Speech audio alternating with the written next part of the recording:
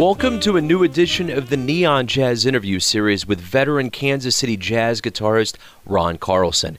He grew up in the country, and through a long journey with music, he landed with jazz and has been giving Kansas City the goods for some time.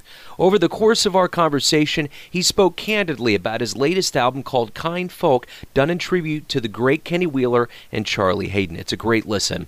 We also discussed the Kansas City jazz scene, his future album plans, and much, much more. Please dig this interview, my friends. Hey, thanks for taking some time to talk with me. I appreciate it. Oh, I appreciate it too. I'm just going to go ahead and dive in here and get an idea of what has been going on with you lately as far as gigs and any projects that are in the works. Well, I was part of a project called Kind Folk, which was just released here this past month. I really enjoyed working on that project. Around that time, we recorded additional tracks. And actually, since then, I have probably enough material for 3 more CDs. I'm doing some playing locally. I try to play once in a while, not get too busy, but play gigs with my friends and enjoy music. Kind Folk it mentioned it was a tribute to Kenny Wheeler and Charlie Haden. Yes, no doubt. Both of those great artists passed away last year, 2014. And in the months following that was when this project idea emerged. And right around that time, I was touched by music by both of those folks. Kenny Wheeler, such a great player and arranger and composer. I was just starting to discover his music. And Charlie Haden, of course, a legendary bass player, but who always played with such great melodic and musical sense. Right on. Let me get a sense of where you grew. Where did you grow up? Well, I was born in South Dakota, Brookings, South Dakota, but I grew up on a farm near there, until I went off to college. So I grew up in the country. The houses were 1 mile apart, but I really enjoyed the outdoors at that time. It was a very relaxed way to grow up. Yeah, without a doubt. So what was it about your upbringing? Love music, and more specifically jazz? Oh, well, I think the first connection to music was through my mom. I remember just as a young child in the afternoon, she would take a few minutes off in the afternoon to sit down at the piano and play. When she did, I could feel the sense of peace come over her and just fill the room. And that made a big impression upon me. And then I remember walking by the TV and seeing the Nat King Cole show come on in the late afternoon. And he just had such a great presence. The camera would zoom in on his face and he'd say hi. And he just had the smile about him. And I just saw that he loved music. He just really enjoyed it. But the journey to jazz is kind of a long one. I went through rock and classical music before I kind of settled on jazz for most of my gigs. And so let me get into the evolution of your career up to this point. Give me kind of an idea of, from when you started the guitar and kind of when you started getting gigs and got to a point where you're releasing an album. Oh, well, I guess to take a couple minutes, go back to the beginning. I joined band in junior high, and I was selected to play the French horn, which is one of the most difficult instruments ever invented. So I was an average French horn player, but I got to hear, we had a really good band director named Bob King, and he instilled a great sense of musicianship among the folks. Even though I wasn't taking lessons, I was self-taught on French horn. As a teenager, then I picked up guitar. I think the person that really made me say I have to do this is Jimi Hendrix, who changed electric guitar, but also the writings of Bob Dylan and other folk singers and pop music around that time. Then when I went off to college and switched to a music major, they didn't have a guitar major. I had just started playing flute, so I chose flute as my performance major. But I really got drawn into flute and the beauty of the sound. And so I worked hard on it for about 3 years, did a senior recital, and graduated with a degree and a performance major in flute, classical flute. Though I have to say, my great teacher, Ruth Royer, would often say, "Ron, you're improvising," that the composer wrote. And I'd go, "Yeah, but if you change the color on this note, it's not a classical sound, but it's got more color to it, more intensity." And she'd go, "Yeah, that's fine. You can do that on your gigs. But for here, let's play it like this. Think like a violin, long sustained tones." But it really taught me a lot, and it really fed my guitar playing. Just the understanding of well-structured music, the importance of tone, form, the evolution of music, phrasing, breathing while you're playing. So I think all guitarists would benefit by being a singer or playing a wind instrument. So from college, we'd play rock band gigs, but I'd also play electric bass because most of my friends were trying to play Charlie Parker tunes and Thelonious Monk tunes. So I'd play bass in those kinds of groups and let the horn players do all the heavy work.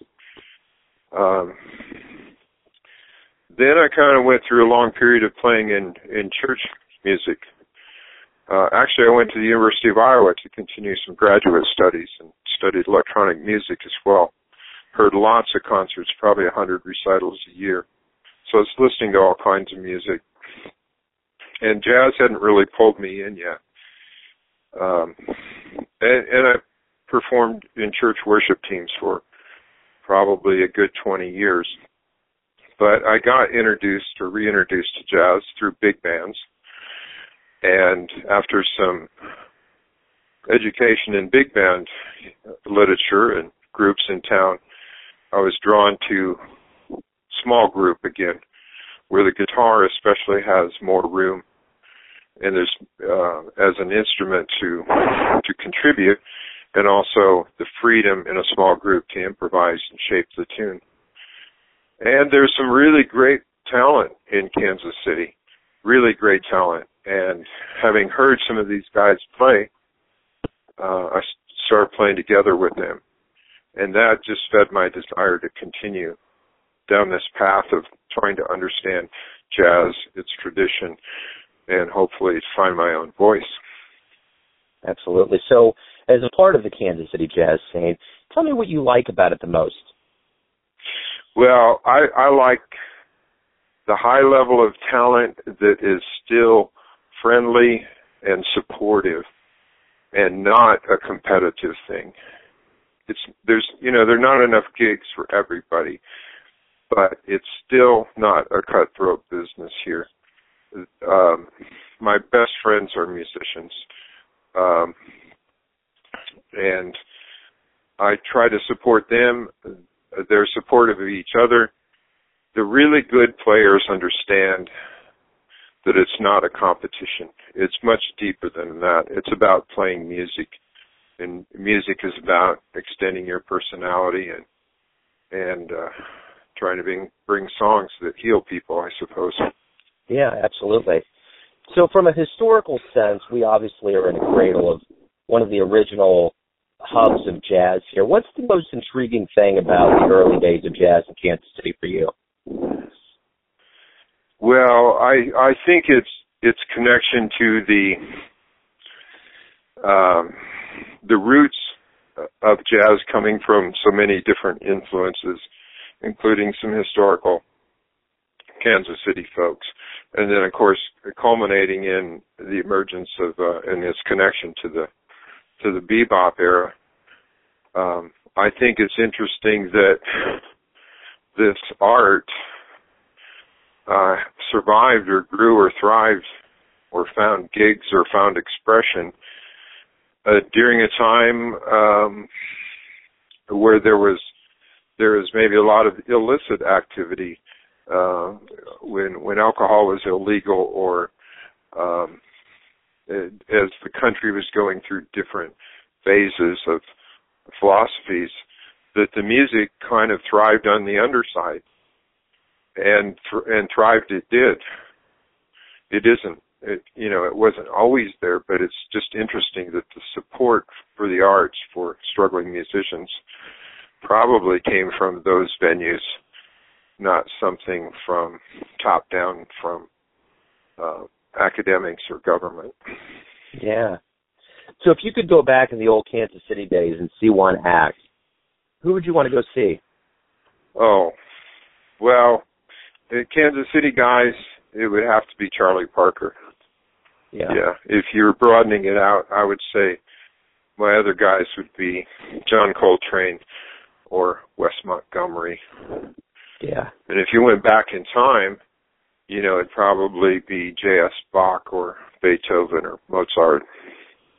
Absolutely.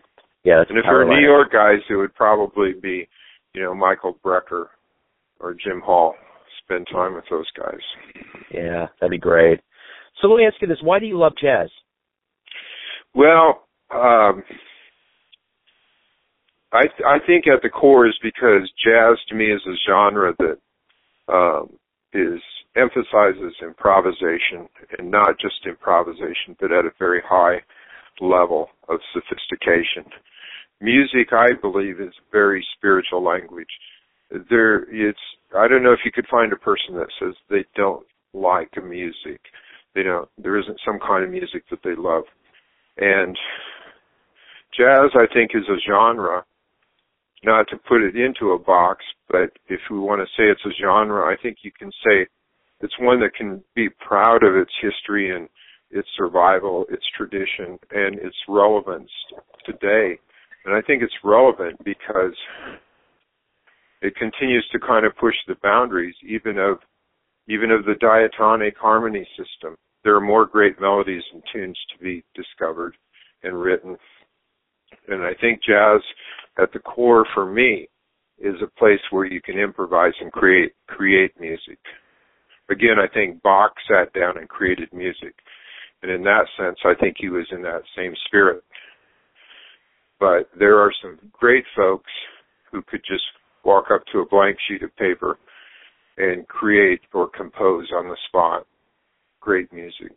And that's something that I admire and respect, and that's why I'm hanging around. Yeah, cool. So you had mentioned that you have enough material off Kindfolk to fill up 3 more CDs. Give me a snapshot of what the future holds for you as far as recording and gigging and projects, and, just give me kind of an idea of what the future holds for you. Okay. Well, this Kindfolk was done when Rob Sheps was here on his twice-a-year visits to Kansas City area, and he brought with him a great baritone saxophone player and actually doubler named Roger Rosenberg. And so the band was built around that, and those two, and Bob Bowman, the great bassist Bob Bowman, and the talented young drummer Brian Stever, and myself. So that was the core group. We had 3 singers involved. They showed up, did great professional jobs, certainly delivered. But during that same period of time, we recorded some arrangements of Brad Gregory's of some classic Wayne Shorter and Herbie Hancock albums from The Soothsayer, Schizophrenia, and Herbie's Speak Like a Child. So I've got recordings of that stuff that need to be edited and mastered, and that will be kind of like a modern throwback to Blue Note recordings, to give some acknowledgement to Brad Gregory as not only as a player but as a great arranger as well. Then about 6 months later, this trombonist came along with Rob to town. His name is Jason Jackson. And Jason's a wonderful trombonist in the New York area. He's playing with the Vanguard Jazz Orchestra. So we had essentially 3 more half-day sessions. And from that, we have another CD's worth, actually 2 CD's worth of material that need to be gotten to. So therein lies my 3 discs. I have some original material I'd like to record. I would like to be involved in recording others, putting together groups specifically based on their personalities and their musicianship, and just letting them play and getting them recorded. I've been studying recording technology here the past 6 months so I can better understand what engineers do, perhaps do some of the work myself, but I'll certainly leave it to professionals to master the end product and make sure it's done correctly. I would like to work with local players. I won't go into names right now, but they would be some of the well-known names, and just allow them some time in the studio and just be there to encourage that to happen and to see that it can happen for them. And I also would like to record with any other great jazz players that Rob Sheps brings through town in the future, because he's brought some great ones through in the last 5 years. Right on. And I noticed that you did the painting that's on the front of the album cover. I did that back in college, I guess, and I just happened to want something that was a little bit abstract. I have a quote there inside in the liner notes, but essentially it says, you know, out in nature, in the wind and the waves and the sea and the surf, and there's this glorious way that sounds come together. And my hope is that musicians hope that when they get together, their music can blend the way things do in nature. Right on. So I got one more question for you, and it's this. Everybody has a perception of you. Your family does, your friends do, fellow musicians, those that you play for. But I want to know who you think you are. I hope that I'm a loyal friend. I'm a person with a rational mind and a rational approach, but also an artistic bent, hopefully with a gentle spirit. I want to live my life with hope and honesty and integrity and love others, certainly my family, my friends, but as much as possible. Love and peace, man. That kind of sums it up. Right on. Perfect. Well, hey, Ron, thanks again for your time, and we'll keep in touch. Okay, congratulations on 300 shows. That's absolutely awesome. And yeah. I really appreciate it. And on behalf of musicians and the audience, I just want to thank you personally for putting that effort and that devotion into capturing this and organizing this material so other people can become aware of it. Absolutely. Well, hey, thank you for the music. I love you guys. You guys are some of the coolest, what I call the Jazz Jedi Council out there. So thank you for what you do, and we'll just keep this we'll keep the jazz moving, man.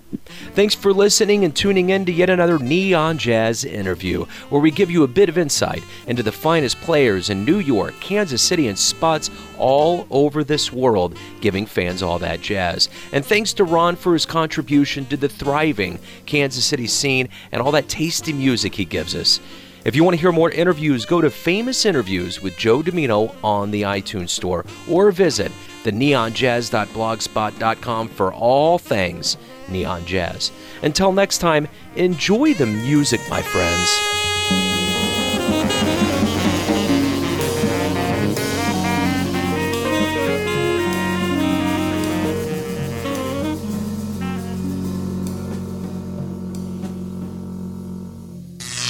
Neon Jazz.